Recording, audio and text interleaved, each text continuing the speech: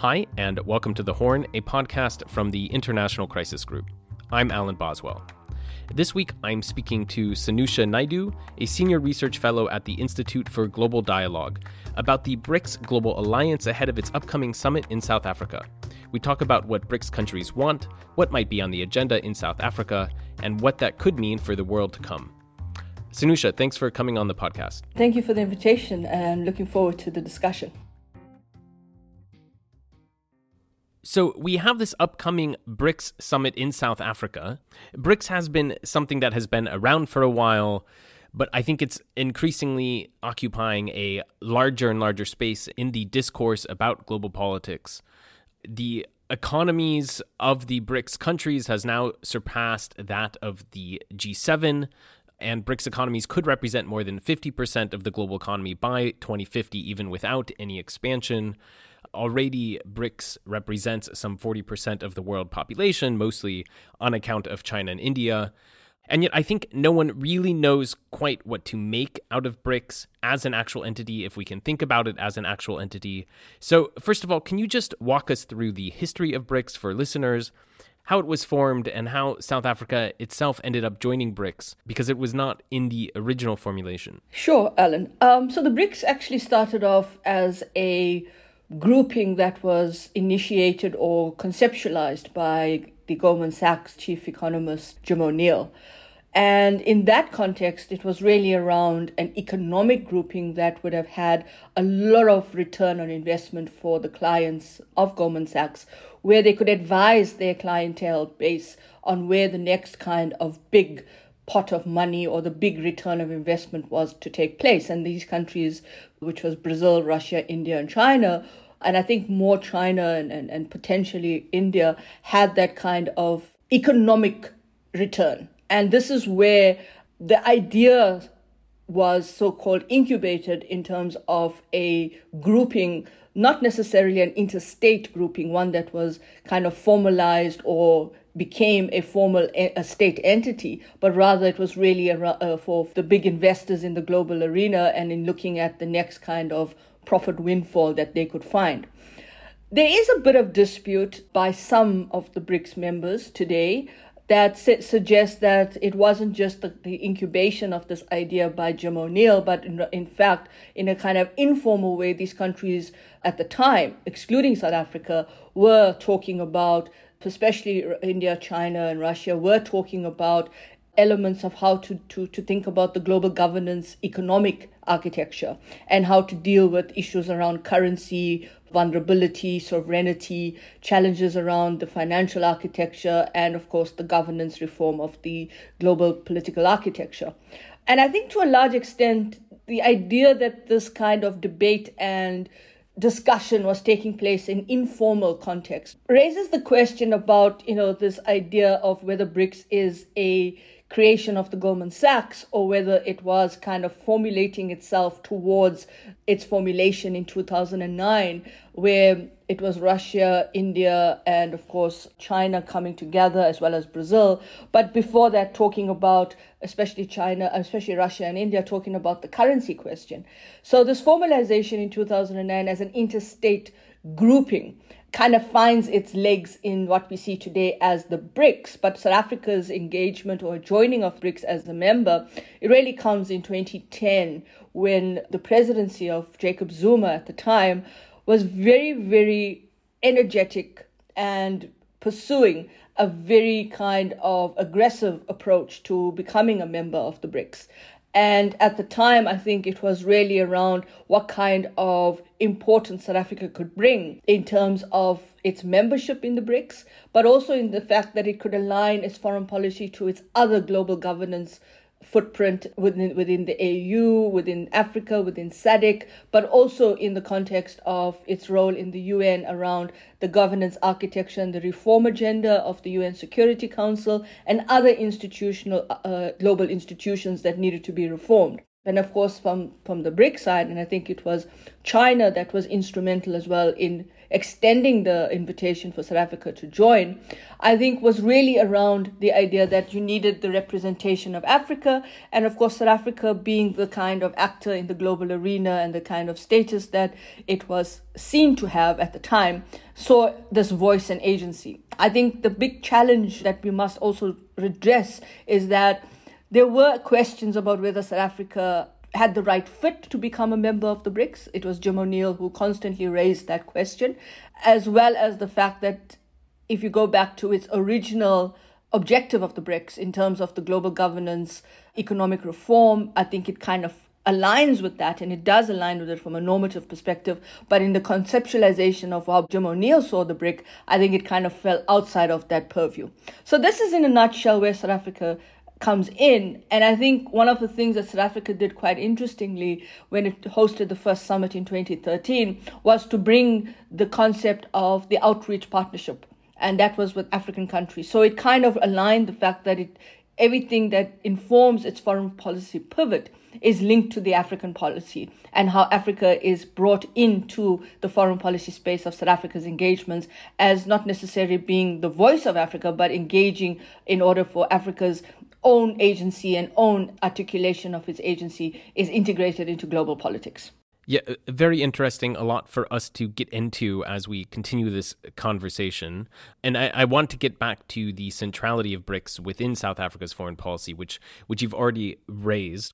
But first of all, what is BRICS' vision and what unites it?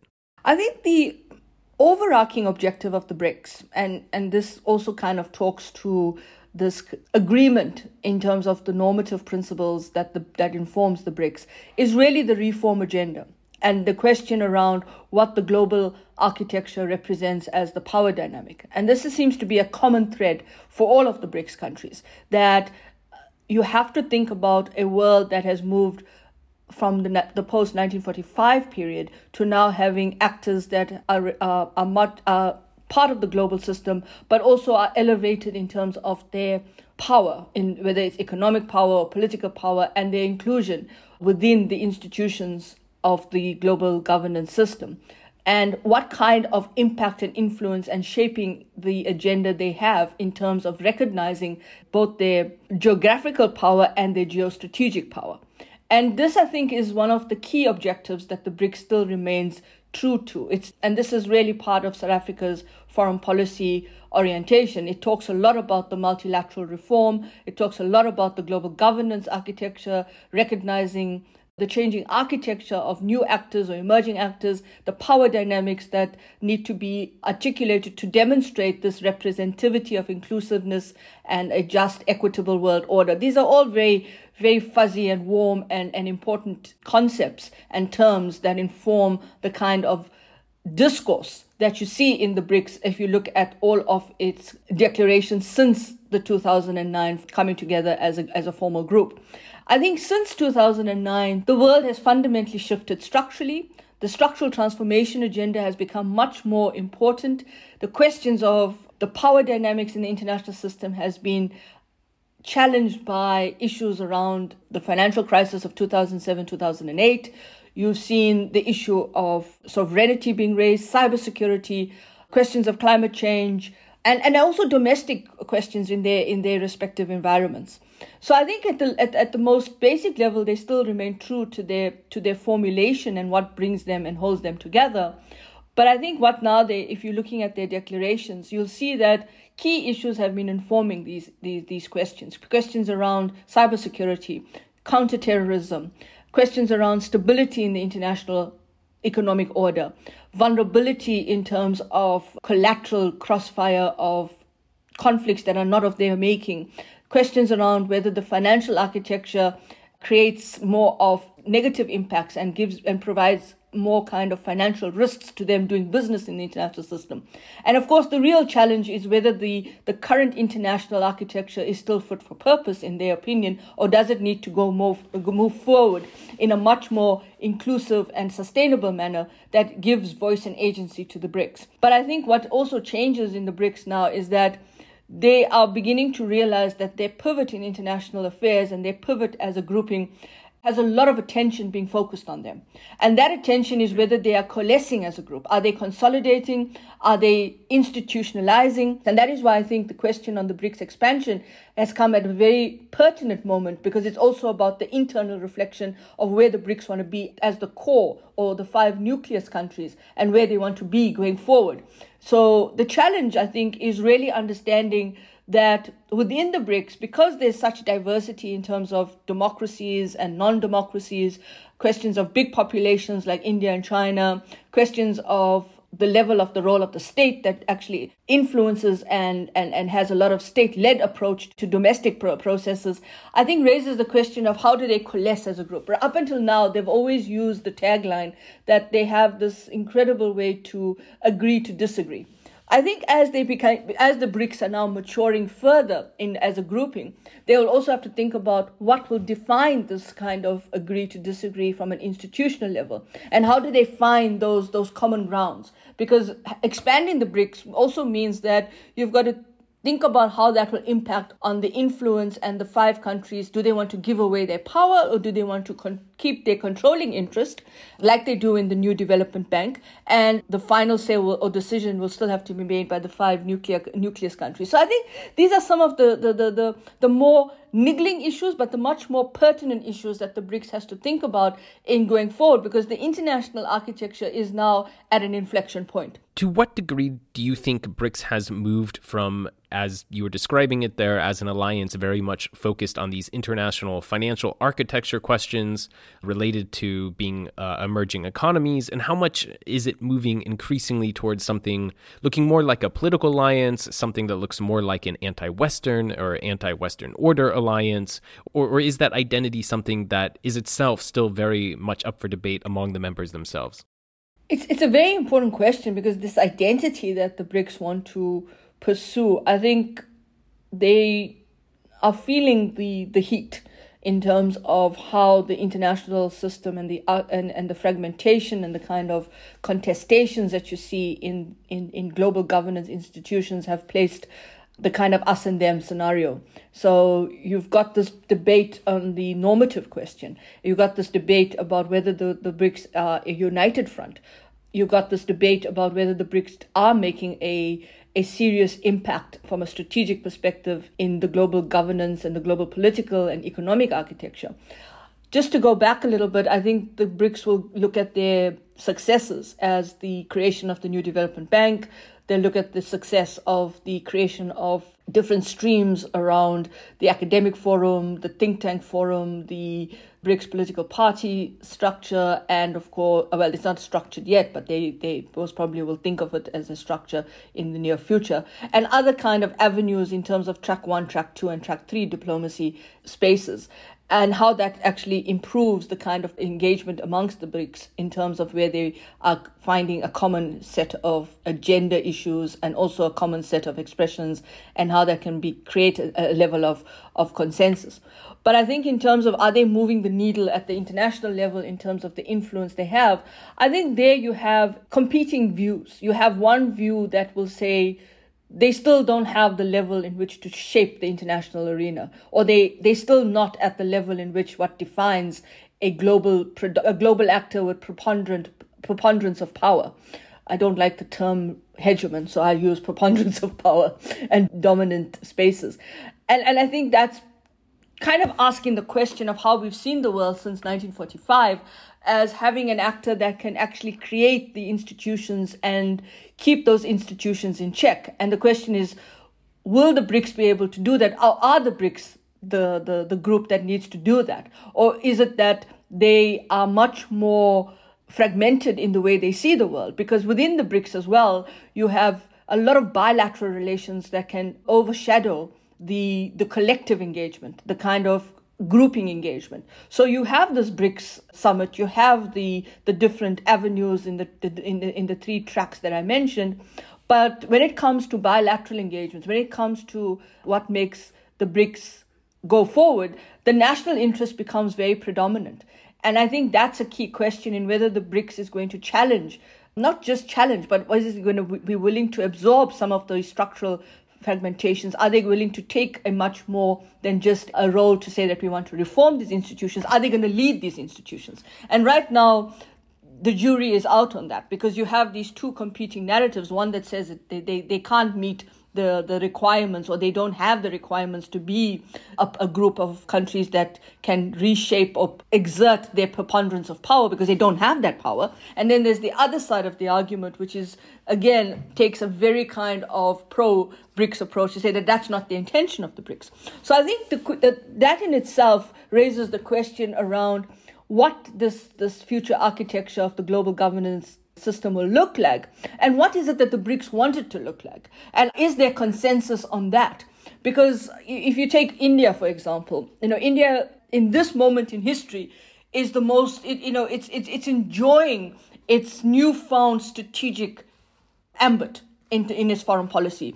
It's able to engage with everybody, and it's able to utilize its strategic independence in its foreign policy to say, we can do business with who we want to. How does that link up with the way China is seen? How does that link up with the way Brazil is seen? So I think at the end of the day, what you're beginning to see is the real hard questions about what the BRICS is going to be doing in these institutions. Are they going to be policing these institutions? Are they going to be underwriting the new rules and norms of the international architecture? And if they're going to underwrite those new rules and norms of the international architecture, whether you're reforming it or transforming it from a structural perspective in terms of trade, access to markets, investment, liquidity, equity, debt questions, all of that in terms of their role. So that has been our mainstay kind of mapping of the world after 1945, is that these institutions they've been gatekeepers in the international system that have basically underwrote the rules, enforced the rules, and ensured that the international system played by a particular set of rules. Now, as you say, it's fragmented, it's unpredictable, it's contested, it's at a point where change is imminent, but in that change also represents, I would say, a set of narratives that are still not fundamentally clear about what the BRICS represents in that change. So how do you think the debate within BRICS is leaning on this question of whether or not to try to reform the existing architecture, the existing global institutions, or whether or not to essentially try to create their own parallel versions of them, like you've seen with this new development bank, like you've seen in some ways there's a parallel IMF that the BRICS has also tried to create. So which way do you think BRICS countries are leaning in this question of reform versus setting up something entirely parallel? My sense is the reform is taking much longer than they wanted to take, especially if you look at the UN Security Council. The contradiction there is that you have two permanent members of the Security Council that are members of the BRICS. So my question to the other non-Security Council members of the BRICS, India, Brazil, and South Africa, which makes up the IPSA countries. What is it that you want out of this reform? Do you want the veto, or do you want just the fact that you get a seat at the table? Is it just that you want the Security Council to be expanded, where some countries will still retain the veto instrument? If you're going to go with a much more kind of hard-hitting approach to say that we must start with a complete kind of reforming and transformation of the UN Security Council, and that means everybody starts from scratch, no veto. Or you have some kind of way in which it is done where there's a rotation in terms of who serves as part of the permanent council. Then, of course, I'm not sure if the P5, whether it's the Russia, India, or Brazil, or Britain, France, and the US, are going to agree to it. And I think this has been an interesting debate, because that seems to have, I wouldn't say fallen off the agenda, but it's kind of like, when you read the declaration, they call for the reform of the UN Security Council, but you actually want to see what are the details around this. So I think on the question of the alternate institutions, because it's so protracted in terms of the institutions that are currently in this context of reform, and the issue of how the countries of the BRICS are looking at the reform and whether they are coming at it with a blueprint or a roadmap, it makes it difficult to actually have that negotiations happening at light speed. And so creating alternate institutions, in my opinion, gives you the ability to say, well, why are we waiting for that process to take off and the protractedness to be resolved?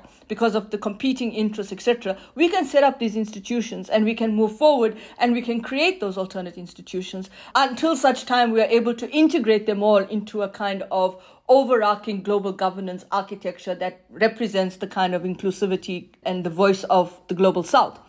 But in that alternate institutions as well, there are contradictions. I mean, there are challenges. Does India want China to become dominant in the BRICS? How would India react to that because of India and China's history around the line of control and over the border questions and over the fact that India does see China as more of a dominant actor in the Indo-Pacific. And that represents another set of geopolitical and strategic considerations. And then, of course, in the case of Africa, how would other African countries look towards South Africa and saying, are you dominant? And do you really represent us in the BRICS? And so forth. So I think, it's almost hedging, if that makes sense. And the countries that now have put their hands up and asking for potential membership into the BRICS are also hedging at this point in time, because they're looking at the system, which, as you say, is contested, but it's also protracted and it's not moving forward. And so the alternate institutions are really like a placeholder for in terms of the interim. And how has the war in Ukraine changed internal BRICS dynamics? Obviously, Russia was one of the founding members of BRICS. It's obviously brought a lot more global attention on BRICS as an alliance. It's obviously stressed South Africa's foreign policy, which is something we can talk about later. But how has it changed the internal dynamics within BRICS itself? I think for the longest time, while the BRICS could claim the sovereignty issue, and really I think it's the big elephant in the room for the BRICS, because now you have one member of the BRICS which, according to international law, according to the UN system, and even if we're not going to get into the dynamics of whether it was agitation or whatever prompted this, but the point is that there is international law. And if you think about the fact that the BRICS look at the UN system as a key architect, and for them that's key. I mean, China has always said that you have to follow in the context of the Charter of the UN. This actually raises that quandary I mentioned earlier, because it means now that, are you going to basically talk to your BRICS partner, Russia, which has, in essence, challenged international law and violated international law in that context, or are you going to basically be muted? And how do you respond to that? Because that, I think, will also give you a sense of whether or not the BRICS aligns very, very closely and sticks to that kind of sovereignty question, and in terms of international law and the UN Charter.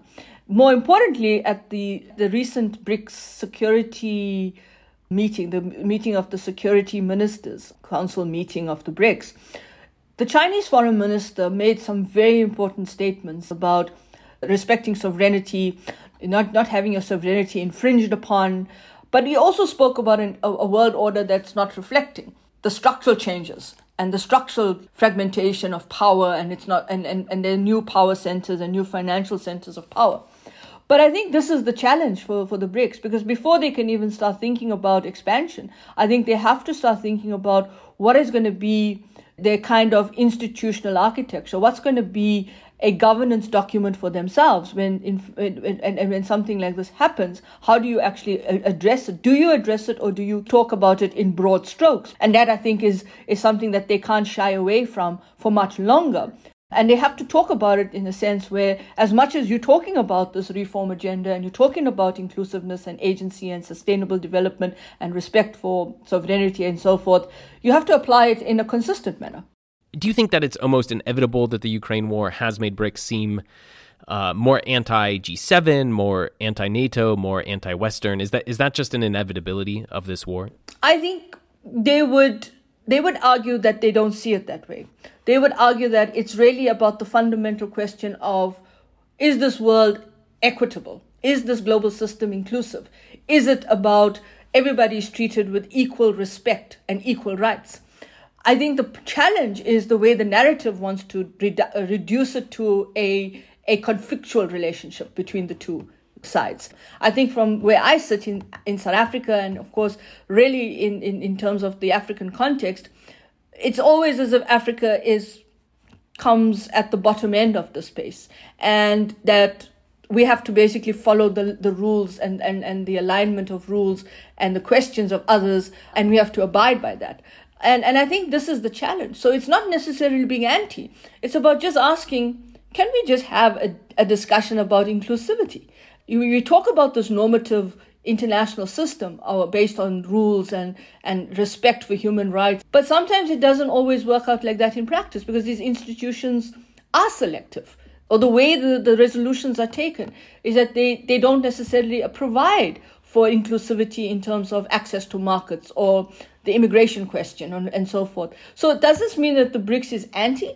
I think in some way the BRICS may be raising certain of these uncomfortable questions that need to be answered, but because they're the BRICS and the way the world is built, it's never been built for peaceful coexistence. It's built in a sense that it has to be about one being right and the other being wrong. So it's a very kind of winner versus loser approach that this group in itself is anti this. And I would say that if you go back and you take the BRICS out of the equation, I think these questions have been constantly being raised from a social justice perspective and social justice and rights perspective.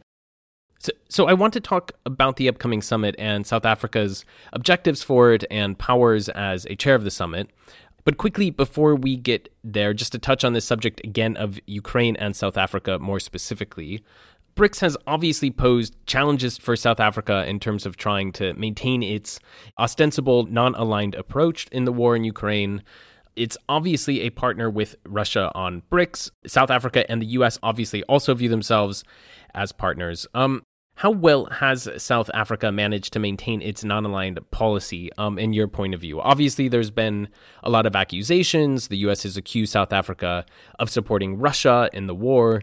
And clearly this poses, a really simple challenge to South Africa's foreign policy, given its different equities on either side of the war. So has South Africa done a good job of navigating this? Is there any way it could have done a better job? I think South Africa has taken a lot of body blows for this. And I think the bigger challenge for South Africa is the way that it articulates its foreign policy. I can see where it wants to say that it has an independent foreign policy, that it will make decisions based on that independence of its decision-making in its foreign policy. But I think the way it comes across tends to create confusion, ambiguity, and also it kind of doesn't give you a sense of whether or not the language that they use is non-aligned or whether it's a defense or a reaction to a situation. And it's not just on the Ukraine issue. I think the Ukraine issue has become front and center. It's very much on our news screens and pages of our print media and electronic media as the conflict of all conflicts right now. But I think this is something that we have to also be honest about and raise questions about conflicts in Africa and how those conflicts are being reported on and whether they're given the kind of attention that we need to look at. Coming back to South Africa, I think the challenge for South African foreign policy is, and the way that it's communicated is really the issue. I think overall, South Africa would like to say that it has this foreign policy that doesn't necessarily only look at the world in a particular way, but it wants to basically look at all particular angles of what it needs to make as a decision. Unfortunately, the way it comes across in the communication tends to play into these dramatic narratives that South Africa is condoning or seen to be non-aligned, but when in fact it has this relationship with Russia.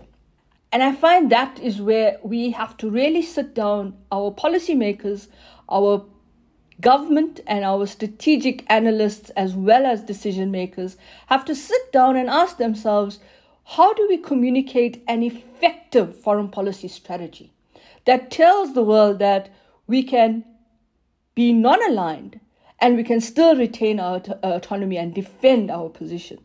I think the problem South African foreign policy has right now is that it's reactive and it's almost caught in the crosswinds of the way in which this dynamic between party and state is being defined in terms of some of the issues around what a progressive internationalism means. I think the bigger challenge is for us to understand what our priorities are in terms of our national interest. And as much as we have the national framework document that was released last year by DIRCO, the Department of International Relations and Cooperation, from our national interest framework document, I think it needs to be much more anchored in what our core priorities are for our national interest. And I think there are issues here that make the foreign policy confusing at times, or make the action and the communication confusing, because it's a defense of you and your position, but it comes across as a defense of not just your relationship with Russia, but almost like a defense of Russia. And this is why I think we find ourselves in this very unfortunate set of circumstances around the African Growth and Opportunity Act with regard to our engagement with the US. I think also what's important is that as much as the perception is that South Africa has moved away from its traditional partners, or the partners of the global north, I think the fact that you're seeing these number of visits happening. Our trade minister was in the US recently. We've got other senior US government officials going to be visiting South Africa in the next 2 weeks. Questions around whether we're going to be removed out of AGOA, does it place any kind of challenge on our status in AGOA.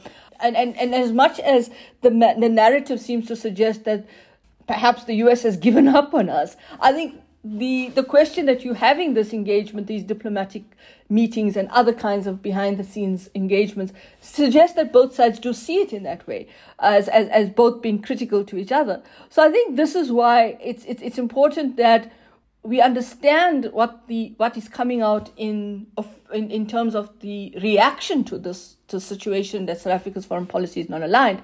But I think the challenge is really around understanding that there's also a change happening in the US, and understanding what that change means and how that change in the US is affecting the US foreign policy and its outward engagements and its outward interactions in the global context. And I think that is because of the fact of what's going on internally within the US domestic environment, and where that's going to be if we are to forecast what the relationship between South Africa and the US is going to be in the next 12 months or after the next national election in South Africa in 2024.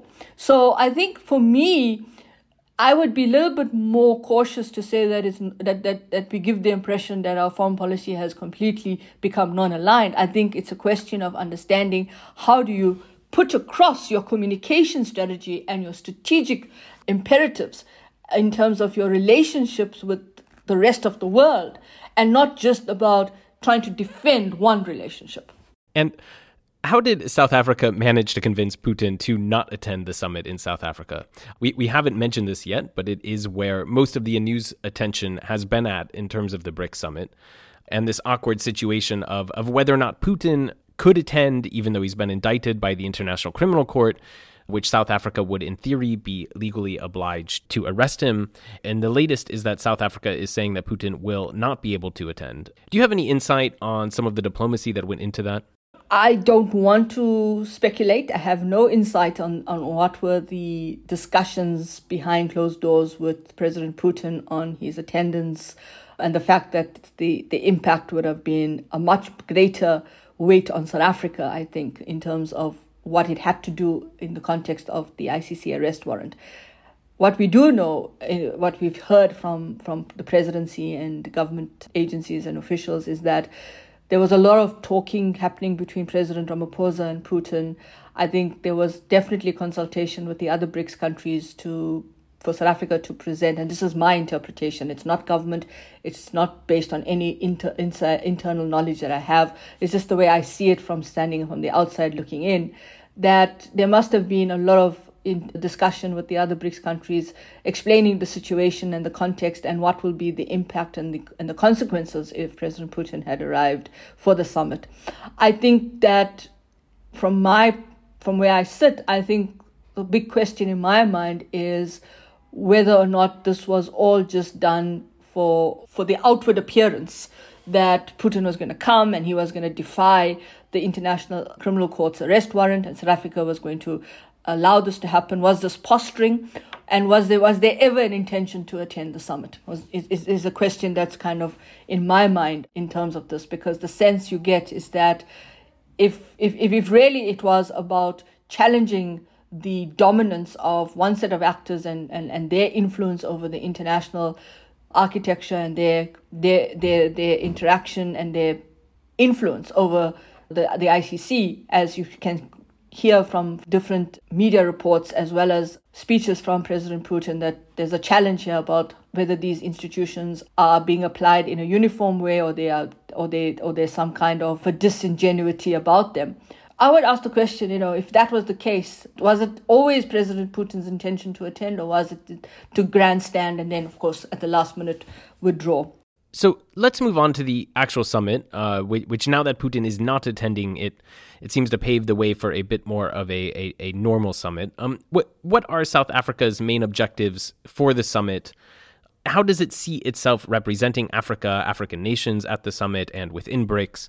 And really, what are its powers as chair to shape the summit and its agenda? So I think now that Putin is not attending, it actually allows the BRICS to get back to its business. So I think for South Africa, one of the things that South Africa was tasked with from the previous summit was that it was asked to look at what the criteria would be on the expansion, so that we must expect a report back, not necessarily a decision on the criteria itself being accepted. But I think, as the foreign ministers have suggested in the June meeting here in Cape Town, and it was again the Indian foreign minister who said and the South African foreign minister, Dr. Naledi Pandor, who said that it is actually a work in progress. So I think that's the one thing that will be on the agenda, and it will definitely be one that South Africa would like to play a critical role in terms of how it may shape that, especially since it was South Africa that created the innovation when it first hosted the summit in 2013 on the outreach partnership, which then China innovated on and created BRICS Plus. So that's one issue. The other issue, I think, is women in politics and peacekeeping. That's something that South Africa is very passionate about. And this is something South Africa has been aligning its foreign policy to in its work in the AU under Agenda 2063, in its peace and security architecture. And then, of course, on the currency issue, I think the BRICS Sherpa, Dr. Anil Suklal, who a couple of days ago gave an interview and said that the issue of creating a BRICS currency is not on the agenda, but they'll be looking at the issues of trade and payment systems. And that's key as well, because that means that you do have systems in place that countries are using in the BRICS for an interpayment system, using local currencies to pay, to trade in. But I think this will be something that will feature much more prominently, and looking at the way ahead and the movement ahead, especially as well around using kind of technological ways in which you can start trading through cryptocurrency or whatever. But all of this requires a lot of thinking and a lot of issues going forward. And then, of course, South Africa would definitely want to place the context of African development and African sustainable development and issues around the just energy transition as well onto the agenda. And it's something that I think has come in as well from the previous summit as declaration. And which countries do you think are at the top of the list to join BRICS if BRICS does decide to expand? For now, if I had to hedge bets, and I'm very bad at betting, so I always lose, I think look at it regionally. I would say Argentina. I would say from Southeast Asia, you may have countries like Vietnam. I think maybe in South Asia, I think India may be looking towards possibly Bangladesh, or maybe I think India will be a little bit more hesitant from Pakistan. In Africa, I think you're looking at Egypt if you take the continent as a whole, but if you're going to divide it between North Africa and Sub-Saharan Africa, the possibility of Nigeria from Sub-Saharan Africa, or even Kenya. So I think those are some of the countries, and don't forget the Gulf states, perhaps UAE, and then maybe we have to think between Saudi Arabia as well. And of course, if Iran is in that first cohort of countries that may be invited to be observers or to come in a kind of limited application, make a limited application to join. So that's where I see things right now. But I think at the moment, it's still all very much speculative. I think the BRICS themselves will have to think about how they want to define the criteria and how they want to move forward on expansion. Thank you very much, Sanusha, for coming on. Oh, absolutely. A pleasure. And thank you very much for the invitation. Thanks for listening. Once again, I'm Alan Boswell, and The Horn is a podcast from the International Crisis Group. Our producers are Mae Francis and Ida Holly Nambi.